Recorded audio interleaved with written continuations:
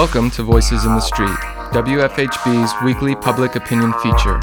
Voices in the Street provides an opportunity for people in our community to share their opinions and perspectives on the issues and events that matter most to Bloomington residents.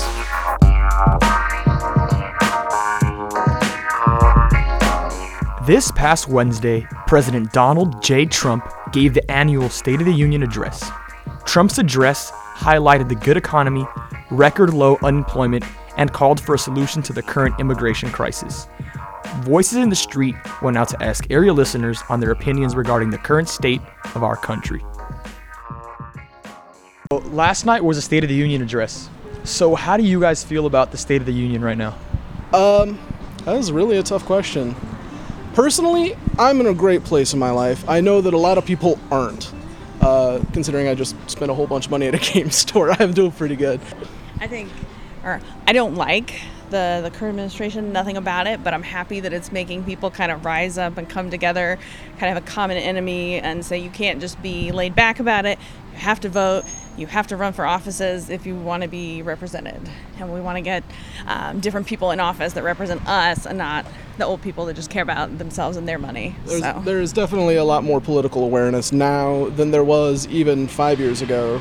So I have hope, but hope has let you down before. So all you can do is keep plugging at it. You gotta fight the good fight and hope it's on your side. One side shouldn't be collaborated with, and and it's Trump's side. So, that's that.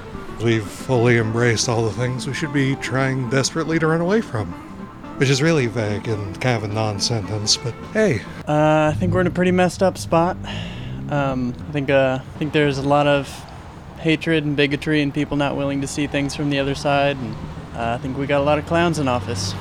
History of racism, sexism, failure on education, I think, to teach people how to see facts and read the news. It's not really doing that great, but I mean every country has its ups and downs. So I feel like it's a slight adversity that it will pass. Why do you think we have so many issues in our country? Because we're so divided, there can be no middle ground. You can't even be a middle. So I feel like since you can't really be in the middle, like a moderate anymore, it's hard to even be either one. It's hard for people to compromise. I think it's going well. The unemployment is down. We got jobs going forward. I think there's still a lot left to be done, and there's some things we can work on, but overall I was pretty happy. I didn't watch the State of the Union address because it makes me crazy watching the news. I think our country's a mess, and I think it should be impeached. I think hate crimes have been increased. Women's issues have been brought to the forefront, but still nothing's being done about it. The wealthy is way above middle class and poor. Something should be done, and we're going in the opposite direction. And climate. I'm not sure. There's a lot of hate and anger out there right now. I'm not sure what can be done. I really think that if the president can't turn himself around, that he needs to be taken out of office, because I think he's making a mess of things. Well, I didn't watch the State of the Union. I think there's always room for improvement, and I think there are a lot of places for improvement. Definitely environmentally, I think we need to make big changes. I'm sorry I'm taking so long. It's a big question. Yeah. But I think there needs to be some rationality brought back to the country as well.